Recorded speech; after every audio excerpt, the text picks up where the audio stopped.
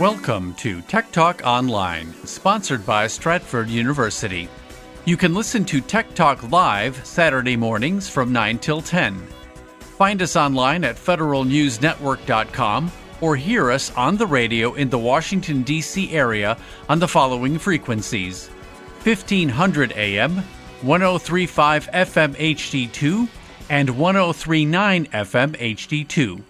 We thank you for listening to Tech Talk Radio. Interfacing complete. Please stand by.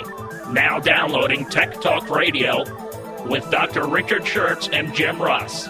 Tech Talk Radio, it's technology you can understand. And now, here are Dr. Richard Schertz and Jim Russ. Welcome to Tech Talk Radio. We are in the virtual faculty lounge at Stratford University talking technology. I'm Dr. Richard Schertz. And I'm Jim Russ. And as always, lots is going on in technology. They've now looked at the voting machines out there, and they're still easy to hack if you've got physical access to them. Mm-hmm.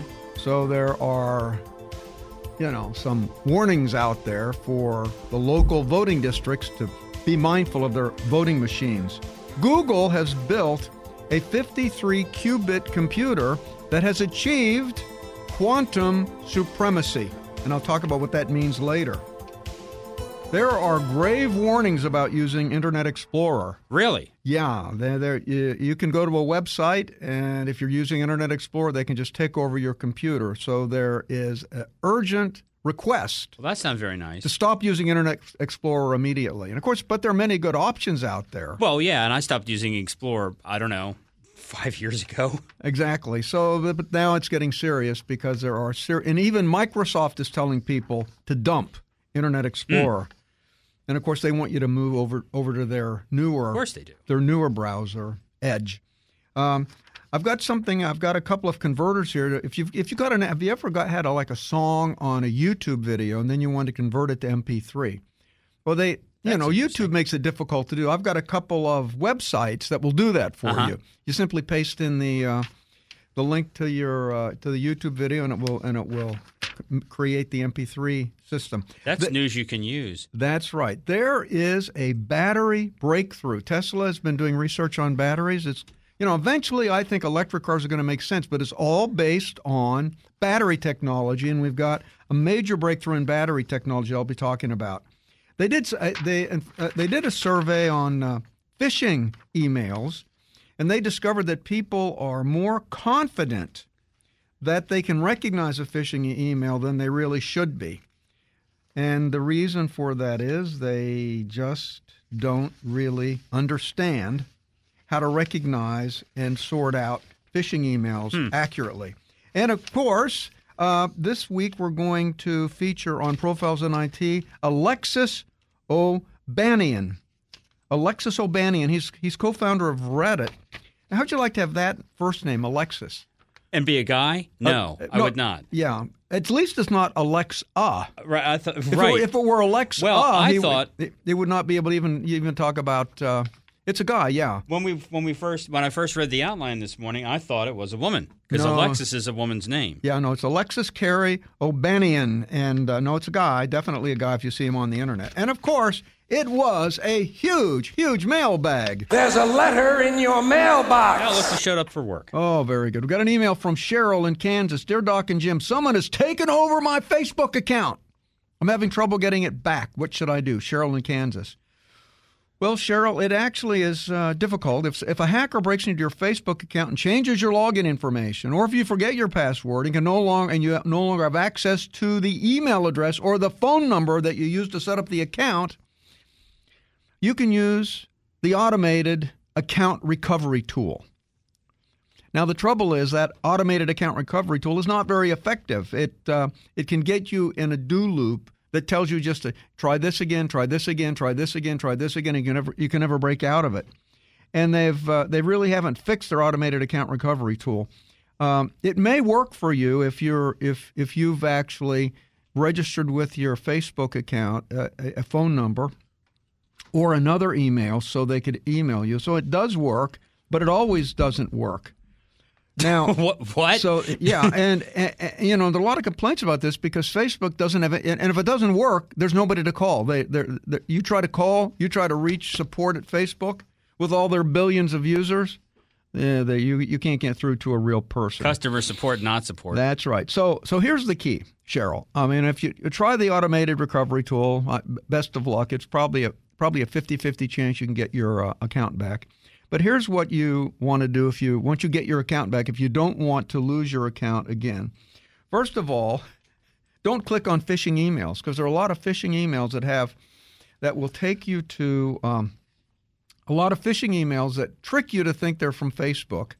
And then you log into what you think is your Facebook account and you've just given them your username and password. So just phishing emails are the number one way that people, give up their credentials. Choose a password that's easy to remember but difficult to guess. So don't pick 1, 2, 3, 4. Don't pick those kind of, pick something that's difficult to guess but easy to remember. So, you could, it could be, maybe your favorite song when you were 7 or when you were 20, and you just take the first letter of each thing in that song. So something that's easy for you to remember, right, but somebody else couldn't guess. Now, I think this is the most important thing. Enable two-factor authentication. Mm-hmm. Because then even if somebody has your password and they log onto your account, it will send a text message to your cell phone. And then you have to enter in the 6-digit code that was sent to you via text message in order to actually access the account. And you just and Facebook won't let you guess 1,000 times. You guess 3 times and then it's over. 3 strikes and you're out. So two-factor authentication is probably the safest thing to do to protect your Facebook account. Now, another thing that you may want to do, this is really important if you lose your account, your trusted contacts. You want to go in there because, suppose you finally do get through the automated recovery tool successfully. You're going to reach a point where you have to prove you are who you said you are. Yeah. And so what they're going to say, well, who are your trusted contacts? And then they will contact those people, and they will verify that, in fact, you have lost your account, and they'll verify information about you. So your trusted contacts, if, in fact, the account recovery tool is working properly, it'll eventually come to the trusted contacts point, and they will be very instrumental in helping you prove your identity. And so log into Facebook and add a few trusted contacts. And then as soon as you think your account has been hijacked, contact your trusted contacts and have them look for an email because they'll receive an email from Facebook, okay? So that's really important. Now, also periodically check for any rogue apps because if somebody has gotten into your account, they could install a rogue app inside of your Facebook account, and it could take data. You don't know what it's going to do. So if there's an app that's been installed in your Facebook account that you don't recognize, just delete it. Now, this is another thing you've got to watch. When you're in a chat session or an instant message session, and somebody sends you a video, if you open that video, you might be actually letting somebody get into your account. So so if somebody sends you a video, you got to know that is really that person, and then you got to be certain that video is safe to watch. So fact is, I just would never watch a video when I'm using a chat session or an instant messenger. It's just too risky.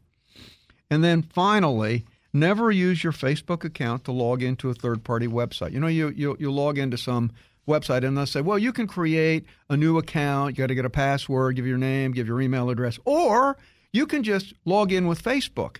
And then you log in with Facebook, and that third-party account then has all your Facebook credentials. So, so if you do those 7 things, it's much less likely that your Facebook account would ever get stolen. We got an email from Phil in Missouri. Dear Tech Talk, I'm building a cabin on my property for guests. He must have a big lot. Plot of land. Yeah, the cabin will huge tract of land. Yeah, the cabin will be powered by solar, augmented with a generator when needed, and heated with a gas heating system. The cabin's about 3/4 of a mile from the main house. Now, I'd like to get internet access to the cabin, but I don't want to run an underground cable. I don't want to use an expensive satellite connection. What I really want to do is connect the internet in the house to the cabin. So I can just, piggyback on the house, and I don't have to pay any more money for the internet connection. Now, is there any way that I can get internet access out to this cabin, which is 3/4 of a mile away, in sort of a cost-effective way? I don't want to spend more than $1,000. It's too far for Wi-Fi, right? It's too far for Wi-Fi, 3/4 of a... Could you do like a Wi-Fi hop? Could you do like a series of like repeaters? Oh, you could. Yeah, but that would be expensive, wouldn't it? And then you'd have to get power to all the repeaters. That's true. That's going to be expensive. So it would be a project, 3/4 of a mile. But here's the thing.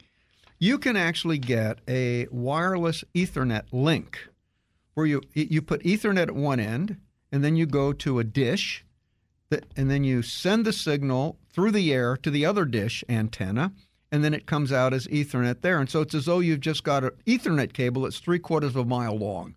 Wow. And then the original Ethernet cable in the house is plugged directly into the router. Okay. Into the router. And so it's basically like it allows you to have what is effectively an Ethernet cable that's 3/4 of a mile long. But it's wireless in the middle. It's wireless in the middle between the two dishes. And it's got enough range to cover that? Yeah. This is Ubiquiti PowerBeam AC. Ubiquiti PowerBeam AC. It has a 25-kilometer range. Wow. This is a That's 20. Serious. This is a 20-inch dish, and it's really a nice system. And so you basically you've got to if you look at the kit, you got to assemble the dish. You got to put you got a transmitter on one side. You got transmitter's receiver at both ends, because you're sending signals back and forth, and then you assemble your dish. You put in the transmitter receiver module, and then you connect the Ethernet cable to it. Well, the receiver and the transmitter both need power, so this is power over Ethernet. So basically, the power comes through the Ethernet connection, and so you basically mount this outside of the cabin, mount the dish outside of the cabin, outside of the house, bring the Ethernet cable in. At the house side, you plug the Ethernet cable into your router, and then on the cabin side, you can. What I would do, I'd plug the Ethernet cable into a second router in the cabin, so you got Wi-Fi in the cabin. Mm-hmm. And you're basically using the extender to get that Wi-Fi down there. Now, you can get the Ubiquiti PowerBeam AC for around $292 on Amazon, which isn't really bad.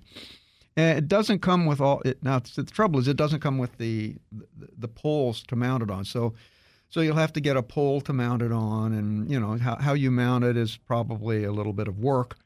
But if you go to Amazon, you can see different posts that people have purchased when they get this particular device. I actually haven't used this particular device, but I downloaded the user manual. I want to see how complicated it was to set up. It actually pretty simple to set up, and I looked at the reviews. The reviews were fantastic. People said, man, this thing just pairs up. It works right away. So I think that's really a good option for you. Philip, there. So that Ubiquiti PowerBeam AC, and actually the cabin could be 25 kilometers away, but you have to have line of sight. That's the key. You must have line of sight. We got an email from Alan in Fairfax. Dear Doc and Jim, I do product research for a local company and often find myself having to scan long web pages for a word or a phrase. I've got Firefox, but it takes me forever to scroll down through the page looking for this thing. Is there a way to search for the word using my Firefox browser? Well, actually, there's a very easy way to search for a word or a phrase using any web browser, including Firefox. All you have to do is hit Control F. Now, F means find. Control F. That you press down that key, and a little search box comes up. And it doesn't matter which browser you're in, Firefox, all the browsers, and you just type in the word you want. And then it turns out that the first instance of the word it'll show up it'll be highlighted in yellow, and then you just click Next, and you get the next instance of the word. So it's really a nice tool. By the way, Control F works on a lot of programs, just not on browsers. It's really a good keyboard shortcut to keep in mind. Now, there's also, just while we're at keyboard shortcuts, there's an easy way. Have you ever been looking at the web page and you'd like to make it bigger or smaller kind of conveniently? Yes. The page itself. The page itself. Yeah. You can hit the control key, and while you're holding the control key, just rotate the mouse wheel, and it makes the page get smaller and larger. Just kind of a. It's not really you didn't really ask that question, Alan, but I just think it's a nice thing to know since we're talking about keyboard shortcuts. We got an email from Brian in Los Angeles. Dear Tech Talk, do you know when Microsoft is planning to release Windows 11? If memory serves me right, they always release a new version every 3 years or so, and it's been 4 years since Windows 10 came out. I'd like to buy a new laptop, but I want to wait until Windows 11 comes out. Well, see, maybe Microsoft wants to catch up to Apple because now Apple is like iPhone 11. Maybe they want to keep those numbers going.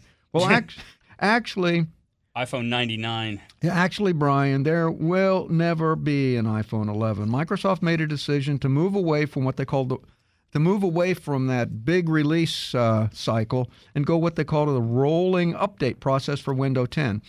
Instead of periodically releasing a new version, they just keep rolling out updates. Okay, so every 6 months, they've got a feature update. So they do a major feature update twice a year, and they do bug fixes and maintenance updates once a month. And occasionally more often when situations, usually security situations, require it. Now, this biannual major feature update means that there are no new versions of Simply. They're simply updates on Windows 10.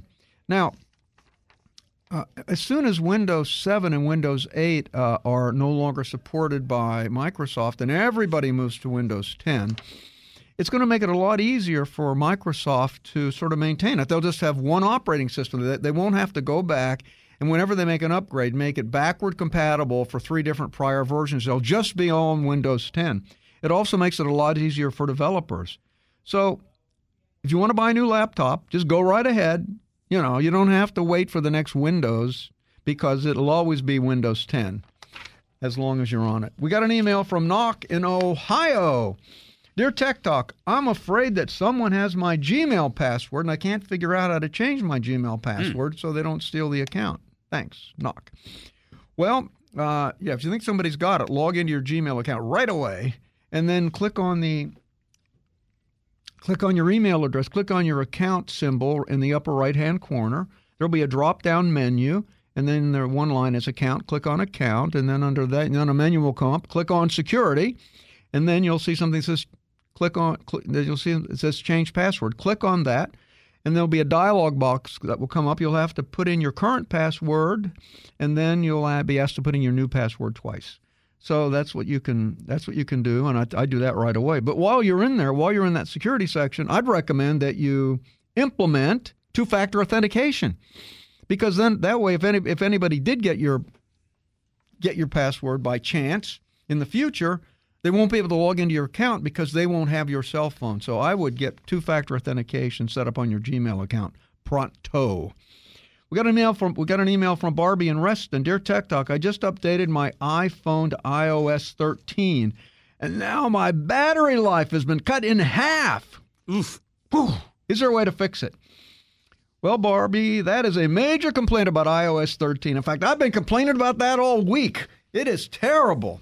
When iOS 13 came out, the battery life just went south. Mm-hmm. And there were a lot of bugs in iOS 13. So they immediately came out with iOS 13.1. That was about a week ago. And then just yesterday, they came out with iOS 13.1.1. And the 0.1.1 addresses the battery life. So Barbie, go immediately to your iPhone, click on Settings, then click on General, and then click on Software Update, and activate the update to get iOS 13.1.1. There's also one other thing you may have noticed. Once you got iOS 13, it keeps asking you, do you want to give this app permission to use Bluetooth? You want to give this app permission to use it? They're coming up all the time. You got all these permissions coming up. It turned out in prior versions, apps could use Bluetooth whenever they wanted. There was no security control over it. They could just go there and use it to their heart's content.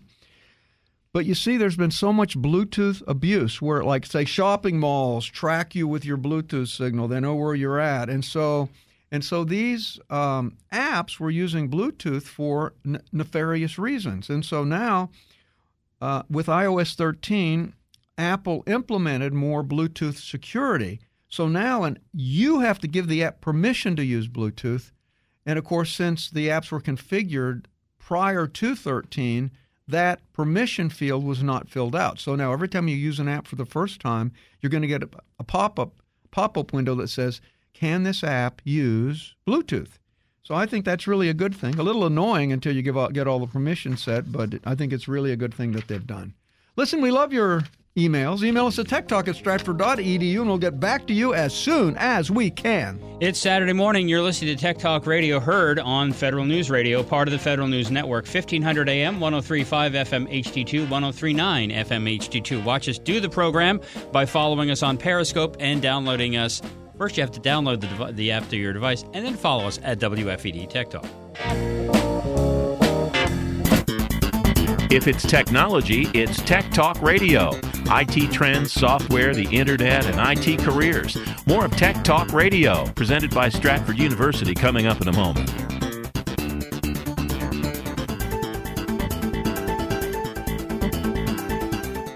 In the next 3 years, there will be 3.5 million unfilled cybersecurity jobs. How can you make that work for you? Stratford University offers everything you need to succeed, from certifications to bachelor's and even master's degrees in cybersecurity to prepare you for a rewarding career in today's most lucrative and sought-after field, cybersecurity. Stratford has seasoned IT faculty, well-equipped labs, and real-life scenarios to help you achieve practical solutions to today's newest challenges. And Stratford makes a cybersecurity career reality with accelerated classes, year-round program starts, and both on-campus and online options to fit your busy schedule. All disciplines are offered, including digital forensics, networking, and telecommunications, and our full line of degrees, including a master's in cybersecurity. Find the future of you with a future in cybersecurity. Go to stratford.edu/cybersecurity today. That's stratford.edu/cybersecurity. If it's technology, it's Tech Talk Radio.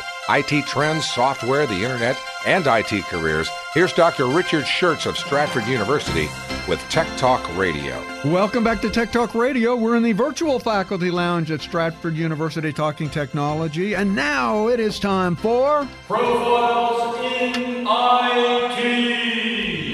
Yes, today we're going to feature Alexis Carey Ohbanian. Alexis Carey Ohbanian is best known as co-founder and executive chairman of the social news website Reddit. Ohbanian was born April 24, 1983 in Brooklyn, New York. He graduated from Howard High School in Ellicott City, Maryland in 2001. So he's a local boy. Local guy. Yeah.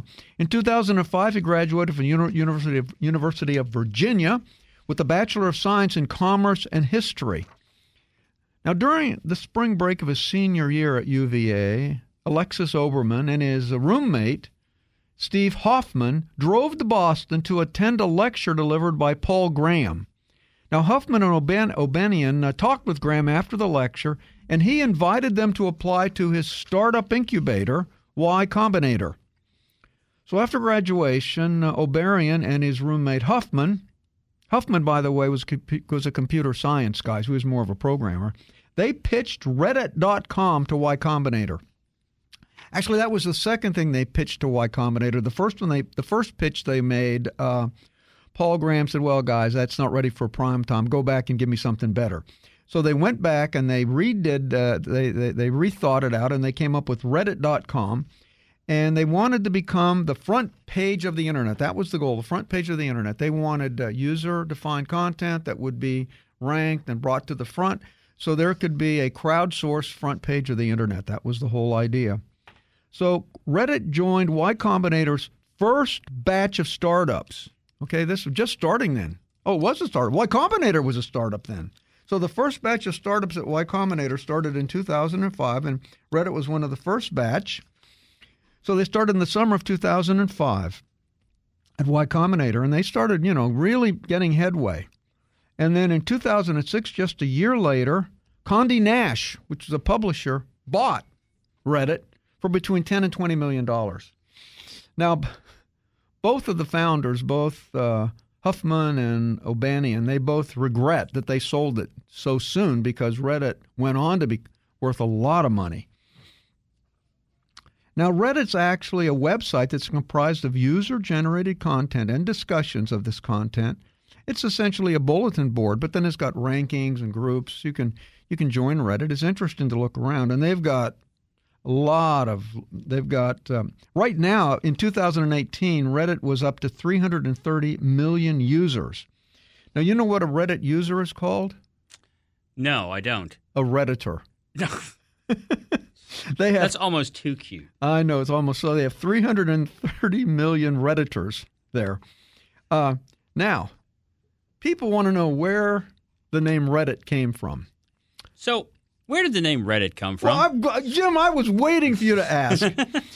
It's a play on words. Reddit, like R-E-A-D, it. I read it on Reddit. Ah. You get it? It's a play on words. I read it on Reddit. And in 2010, O'Banion announced the launch of another company, Das Capital, which focused on startup investing. So he took his cut. I mean, they sold it for 10 to 20 million, so I guess he got half of that. So let's say they sold it for 20 million. So he took his 10 million and created a startup fund to fund other startups. And they did startup investing, advising, and consulting. In 2010, he also helped launch a travel site, Hipmunk. It turns out Huffman was co-founder of the Hipmunk, so he helped them launch it as an advisor. That was in 2010. Then in 2010, he made another. He started another capital fund, which he called Initialized Capital. Initialized Capital. I don't like that name. And that made investments in startups. They invested in Instacart. That was a good investment. Zenefits, Open Door, and Cruise. Now, the only one I've really heard of there is Instacart. I've never heard of Zenefits. Open Door, is that a I don't know. I've heard of that, but I don't know what it is. Is that cuisine or something? Yeah, so he co-founded Initialized Capital. That was a fund. Now, he became really a social activist for the Internet, I have to say. And remember, we had the big debate back in 2012 about the open Internet and Internet standards. And so he advocated for the open Internet back then. In fact, he and at that time the current CEO of Reddit rented a bus, and they drove all around the country in an open Internet bus, trying to spread the word and beat the drum that we needed an open Internet that wasn't controlled by a few large companies, and that we would not allow, like the ISPs, to control bandwidth on the Internet. It should be open and all. So he was a huge advocate for the open Internet. Forbes magazine dubbed him the mayor of the Internet because he was worried about open access on the Internet. He created the front page for the Internet. So they said, well, he's the mayor of the Internet. Now, from 2015 to 2018, from that time period, he went back to Reddit. See, after they sold it, he went on to this other stuff, and then they finally decided they wanted to get back to their mission. So they brought him back. By that time, Reddit had been spun out as an independent company, not part of Condé Nast, and it was an independent. They brought him back to run it, and so he did that for a while to try to, and during that time period, his focus was to get a mobile page going. They wanted to redesign the website. He felt it looked like an archaic design, so he modernized the website. And then he sort of did some technical, retuning, and then he stayed there till 2018. Around 2016, he went back and he became a partner at Y Combinator, and he started, mentoring and helping other startups. But he only stayed at Y Combinator for a year, and then he went on to start that Initialized Capital that I've already talked about before. Then, of course, because he's an activist on Internet, he started lobbying the FCC to support net neutrality. This was in 2014. And he actually sponsored a day-long phone-a-thon to the FCC and Congress, where he had thousands of people calling the FCC and Congress, lobbying for net neutrality. Now, in 2017, he worked with a teenager, Raif Al-Medhi, and he created a hijab emoji. You know, if the Muslim Islamic ladies wear hijab over their head, very, like a scarf over their hair, and so they wanted to have an emoji that would have a hijab on it. So he campaigned for hijab emoji and helped with the design, and he actually got that launched. So that to sort of make the internet more multicultural. Now he ended up his girlfriend. You probably know his girlfriend, Serena Williams. I don't know her personally, but I've heard of her. Yes. Yeah, Serena Williams. The big tennis star. So they got married. Serena got. They had a baby and then they got married. I mean, it was a little bit backwards, but she stopped playing tennis for the birth of her daughter and his daughter, and it was a very difficult birth. And in fact, he almost Serena Williams was almost was really died, or I think it was very serious. I heard she was And so he actually took off and stayed and took care of the baby for 2 months, and so he became an advocate for paternity leave. Because usually they just have maternity leave for the mother, but he had to take off and really and really take care of Serena and the baby. So he took off for paternity leave, and his daughter. Now get this: his daughter's name is Alexis Olympian Ohbanian. Okay, there's something wrong with this. Huh? His daughter's name is the same as his. Yeah, that's. Keep moving. Alexis Olympia Ohbanian. Yeah, that's the dad is Alexis, the daughter is Alexis. We live in a new time, do we not, Doc? It is. Now, in 2011 and 2012, Ohbanian was named Forbes 30 Under 30 list of important figures in technology. Now, Forbes recently estimated his net worth at around $70 million. Now, if he'd have kept Reddit, he'd be worth a lot more than that. That's why they regret doing that. He's got an interesting blog, AlexisOhanian.com. AlexisOhanian.com. It's I went through and he's really quite a good writer. I spent some time on his blog there. You get to know the guy. So he's an interesting man in technology in that he really wasn't a programmer. He was more of a visionary, and he worked with programmers to develop tech companies. So there you go. Everything you want to know about Alexis Carey Ohbanian, co-founder of Reddit. Doc, Opendoor is a new way to sell your home. Skip the hassle of listing, showing in months of stress, and close on your own timeline. Get a free offer today by going to opendoor.com. Wow. Interesting. So there you go. Okay. It's Saturday morning. You're listening to Tech Talk Radio, heard on Federal News Radio, part of the Federal News Network, 1500 AM, 103.5 FM HD2, and 103.9 FM HD2. More of the show in just a minute. Where did Reddit? If it's technology, it's Tech Talk Radio. IT trends, software, the internet, and IT careers. More of Tech Talk Radio, presented by Stratford University, coming up in a moment.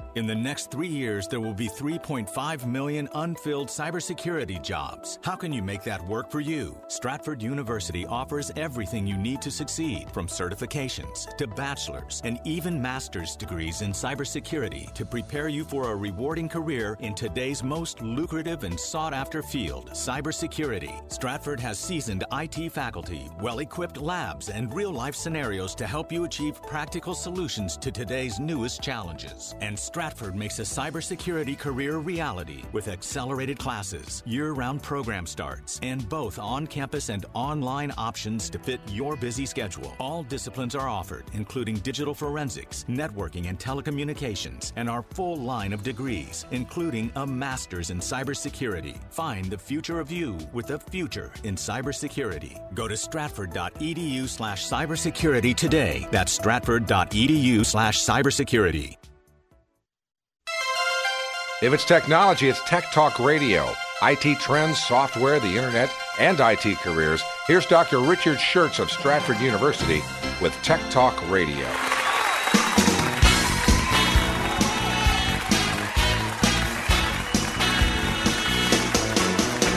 Live From Washington, it's the Stratford University Pop Quiz with Andrew Mitchell, Jim Ross, featuring Mr. Big Voice, with musical guest, the Stratford University Junkyard Band, and your host, Dr. Richard Schertz. Go ahead. Yes, it's all you. yours. Thank you. Please sit down. Thank you so much. They're waiting for your cue, and they Jim, I had this word. momentary thought that this red light meant that it was off and that a green light should be on. No, it's for the past 14 years, the red light means on the air. Thank you. See, You're that's welcome. why I'm a radio man in training.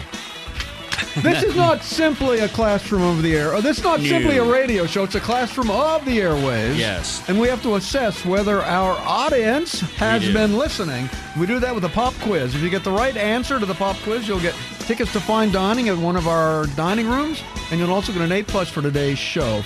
Earlier in the show, I talked about Alexis Carey O'Banian. He is co-founder and executive chairman of the social news website Reddit.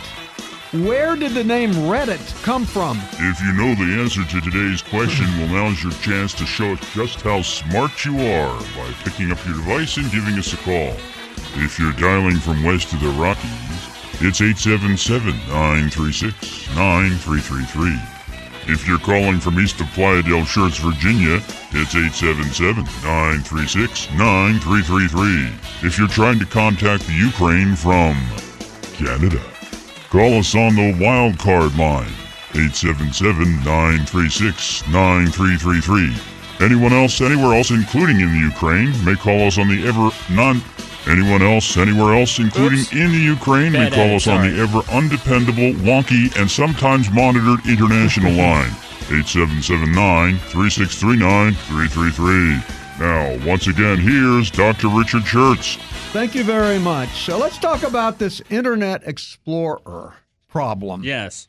Microsoft warned users that there is a critical vulnerability in Internet Explorer that allows a malicious actor to hijack your computer if you're running this program. All the victim has to do is visit a specially crafted website, and it's game over.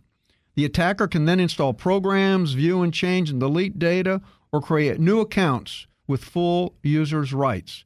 In other words, Microsoft is saying if you're still using Internet Explorer, you should really stop.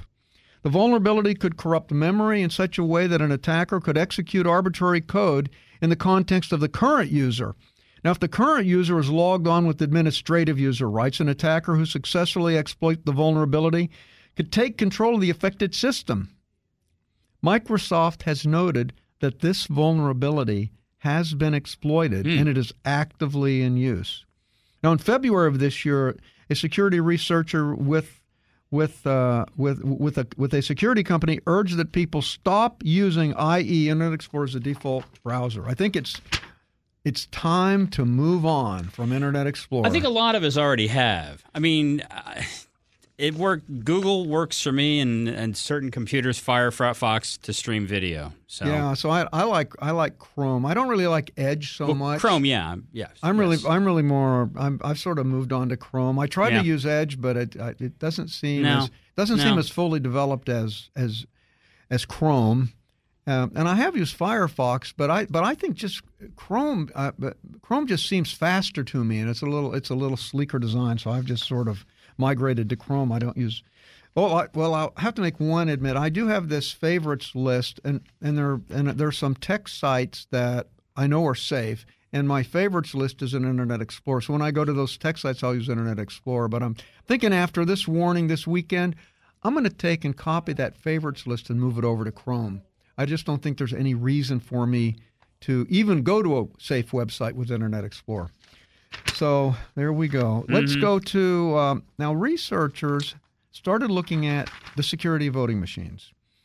And they did this as part of the DEF CON cyber conference. So some guys there at DEF CON, they went onto eBay and they bought about 20 voting machines. Now these are they were being sold by cities. These are voting machines that are in active use. And then at DEF CON, they let everybody try to crack them. And the hackers found a whole number of flaws, including weak default passwords, shoddy encryption. The group says the machines could be hacked by anyone with physical access to them. That's the key, physical access.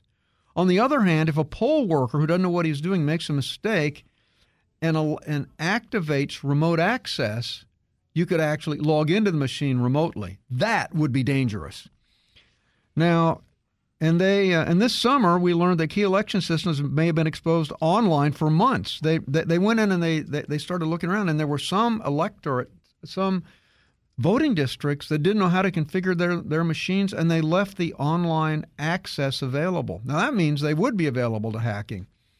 So I think with the 2020 election quickly approaching, the folks at DEF CON saying, look, guys, you better get your act together. Now, if you require physical access to the machines, I think that's really good. I think they should lock down so there's no remote access.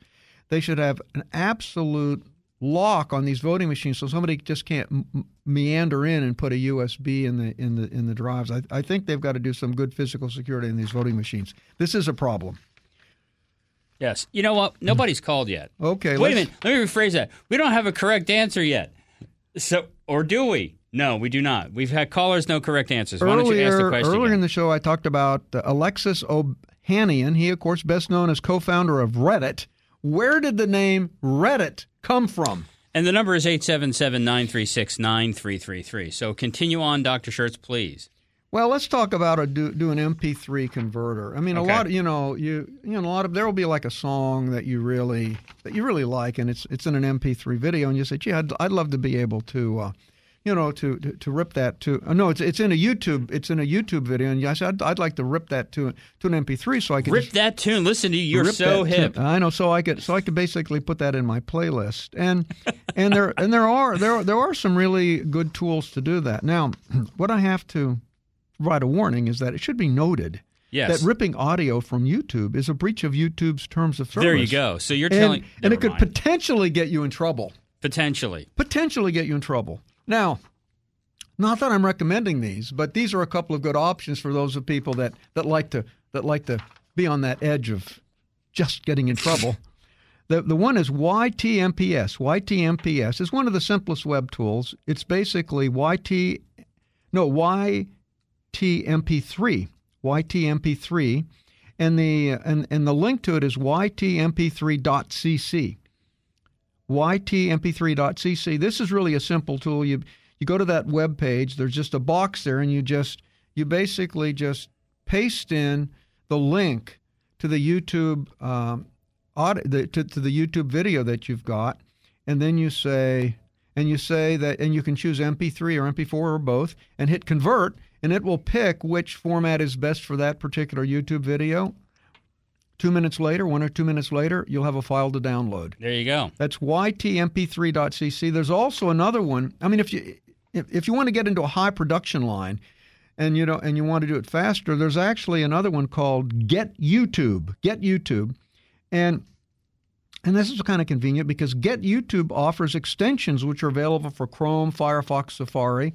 And it's basically it's a video downloader that makes it easy to download to an MP3 or MP3 format, and you can also choose either high definition or standard definition audio, or video. So it's not a bad option, and that would be getyoutube.net.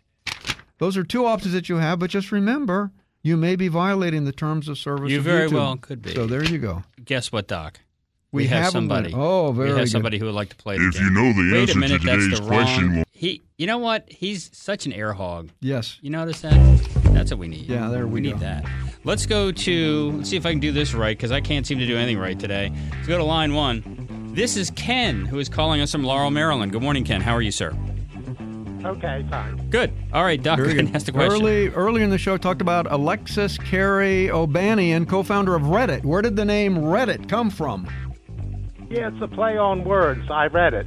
That is correct. That is the correct answer. Ken, hang on just a second. We're going to put you back on hold, send you back over to one Andrew Mitchell, who will take your information and send you out the prize. It is Saturday morning, and you're listening to Tech Talk Radio, heard on Federal News Radio, part of the Federal News Network, 1500 AM, 103.5 FM HD2, and 103.9 FM HD2. You can watch us produce this mess by downloading the Periscope app to your device and following us at WFED Tech Talk. If it's technology, it's Tech Talk Radio. IT trends, software, the internet, and IT careers. More of Tech Talk Radio, presented by Stratford University, coming up in a moment.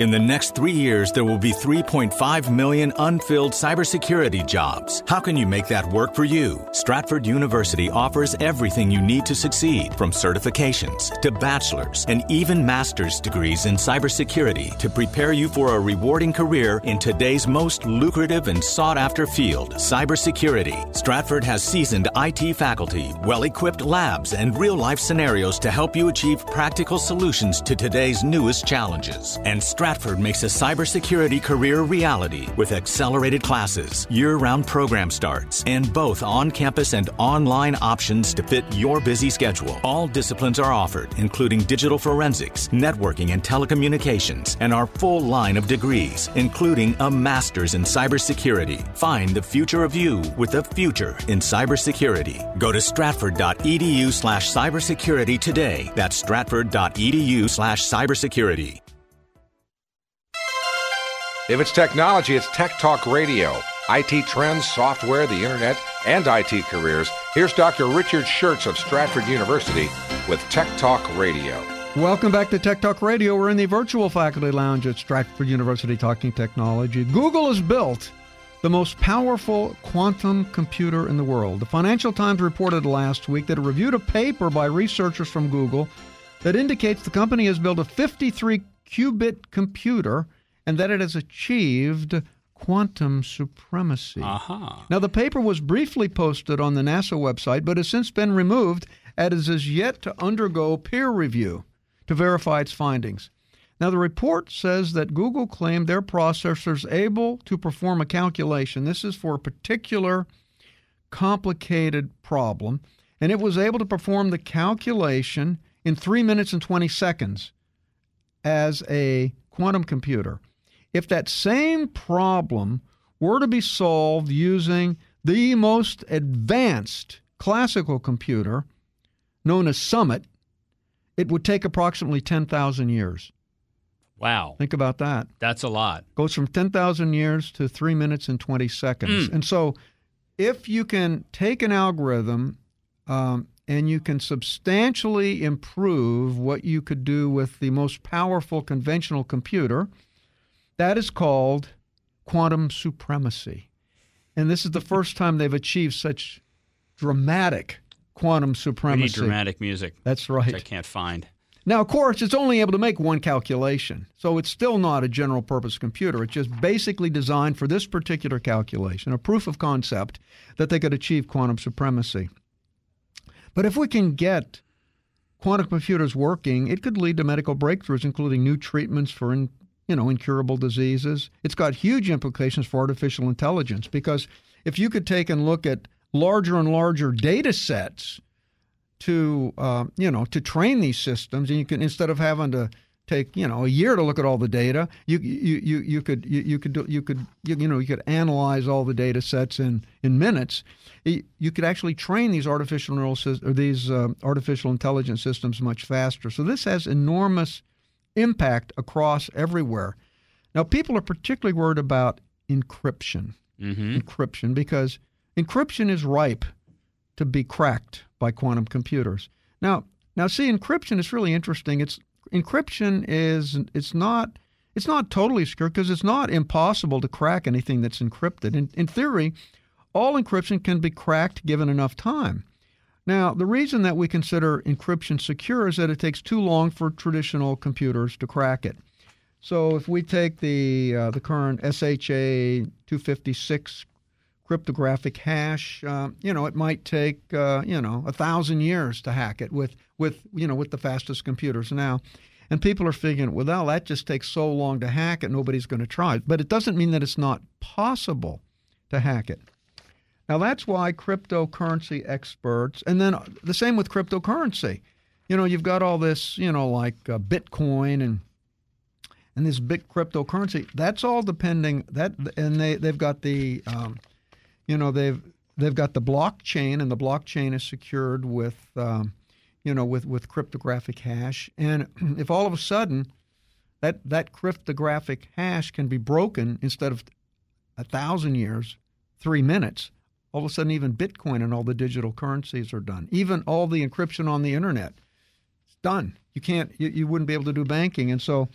This is a real problem. Now, they haven't actually achieved with a quantum computer breaking crypto hashes yet. The SHA-256 cryptographic hash. They haven't broken that with a quantum computer. But with the breakthrough that Google had this month, the time is getting closer when they will be able to break that. And so, right now, researchers are trying to come up with new techniques that will actually not be breakable with quantum computers. Okay. Saturday morning, you're listening to Tech Talk Radio. This is Federal News Radio, part of the Federal News Network, 1500 AM, 103.5 FM HD2, 103.9 FM HD2. If it's technology, it's Tech Talk Radio. IT trends, software, the internet, and IT careers. More of Tech Talk Radio, presented by Stratford University, coming up in a moment.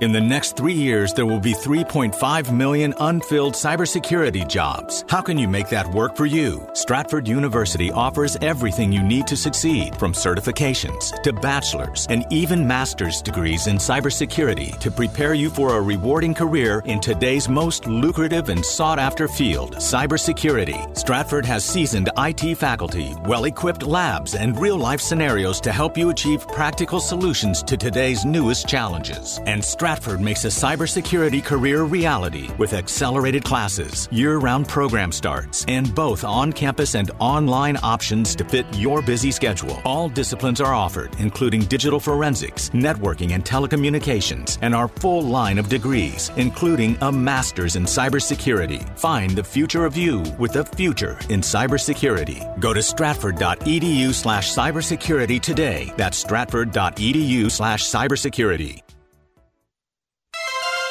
If it's technology, it's Tech Talk Radio. IT trends, software, the internet, and IT careers. Here's Dr. Richard Schertz of Stratford University with Tech Talk Radio. Welcome back to Tech Talk Radio. We're in the virtual faculty lounge at Stratford University talking technology. Now let's talk a little bit about batteries. Yeah. Now normally batteries, that'd be like a boring topic, but I can tell you... Oh, I'm all over batteries, man. Yeah, Wait a minute. So the thing with batteries is they are the key to an effective electric car. True, yes. Which has enough range and where the batteries don't wear out. And in the Journal of Electrochemical Society, the Journal of the Electrochemical Society, do you read that journal very often? I don't really. I don't find it in many of the places where I frequent, like the. Never mind. Well, Jim, it's found in fine restrooms all over the area. I just want you to know that there are no pictures in the Journal of the Electrochemical Society. Are you talking down to me? Only diagrams. Are you talking down to me? So they announced in that journal that to the world that Tesla may soon have a battery that will make robot taxis and long-haul electric trucks viable. Yeah, okay. Now, the group was led by Dr. Dahn, D-A-H-N, and his research group, that's Tesla's battery research partner. And Dr. Dahn said cells of this type should be able to power an electric vehicle for over 1 million miles and last at least 2 decades in grid storage applications. So one of the first problems with batteries is that you cycle them enough and they die out. So, yeah, right. So you got to replace, say, the batteries in, say, your Tesla, frequently, maybe every, I don't know how often, maybe every 5 years, but they're expensive. And so it would be nice if the batteries would last basically forever. They'd last, you drive 1 million miles, well, you're probably not going to wear that battery out more than and so they basically created a new cell to establish a benchmark, which will be a baseline for further research. Now, the key is what cathode material they chose. See, we've got the lithium-ion batteries. So they chose a cathode material NCM523. Now, what that means is it's 50% nickel, it's 20% cobalt, and it's 30% manganese. Now, this is stable, and it's a great starting point for further developments. In addition, with this particular cathode, they have a 20% higher energy density in the battery, which means the batteries can be 20% smaller. So this actually is a real breakthrough. And despite all of Elon Musk's tall talk, he does create innovation. And here's another example of his pioneering research going to make a big impact on batteries. And if you notice, the other thing that Elon Musk is doing, because he does want to change the world, he is actually supporting this research, but they are publishing the results so that other people can take advantage of it and improve it even more. Mm-hmm. Because he wants to make the best batteries for the world, not just for Tesla. Well, did you hear this? I meant to send this to you. Tesla police car runs out of battery during high-speed chase. This happened last week in Fremont, California, which this will not shock you, a suburb of San Francisco. How do these people have enough money to buy Tesla police cars? I have no idea. It looks like, in fact, the story that I'm looking at in the New York Post, it looks like San Francisco or L.A. actually has a Tesla police car. He was involved in a high-speed chase, and he radioed to his comrades, "I'm down to 6 miles of battery on the Tesla, so I might lose it here in a second." My goodness, that is, and of course they don't tell you how this works out. But I don't think it worked out well. The suspect hit speeds of 120 miles an hour. I don't know how fast a Tesla can go. I don't know. They can go pretty fast. Listen, when I've got a friend with the Tesla. I was riding with him out in California, and when he puts the metal to the pedal, it just pushes the blood out of your face. I mean, that has got high acceleration. It doesn't seem like an electric car. Really, that's interesting. But apparently it does affect its duration. And the other thing that was... See, now there's a green light over there. That green light means that this studio is active. I see. That's what that... Don't worry about the lights. Worry about the show, right. Okay? So the thing is, I've got another friend in Virginia that has a Tesla, and he's had it for 4 years. Uh-huh. Zero maintenance. Really? He doesn't have to take it in for a tune-up or anything. I mean, it's just an electric motor and a battery. So he doesn't, there's no tune-up. I mean, he just changes the tire. If the tires go down. So it's like zero maintenance kind of deal, and it will probably last a long time. So this guy had to pull over. The officer had to find a charging station out in the middle of nowhere to get the car charged up so he'd get back to the police station. Yeah, doesn't sound too efficient to me. No, it doesn't. So, we don't have a whole lot of time left here. Let me Google is using Google Translate to vet refugees. So what's happening right now is because one of the things of vetting the refugees is they have to look at their social media sites, so that they have to give login and credentials and their social media. But the thing is, these are people that speak another language, so they have to be able to read what the social media site is saying. So they're just using Google Translate. So they'll bring up the website, use Google Translate, translate it to English. And certain lawyers are saying, well, this isn't fair because it's not really a good translation and it doesn't actually handle dialect or colloquial language. But it's the best that they can do. And I do like Google Translate, actually. I know Listen, you do. We love your emails. Email us at techtalk@stratford.edu, and we'll get back to you as soon as we can. And we'd like you to go to the Stratford University website, www.stratford.edu. Tell them that you heard about all of those great programs in health sciences, nursing, computer security, networking on Tech Talk Radio.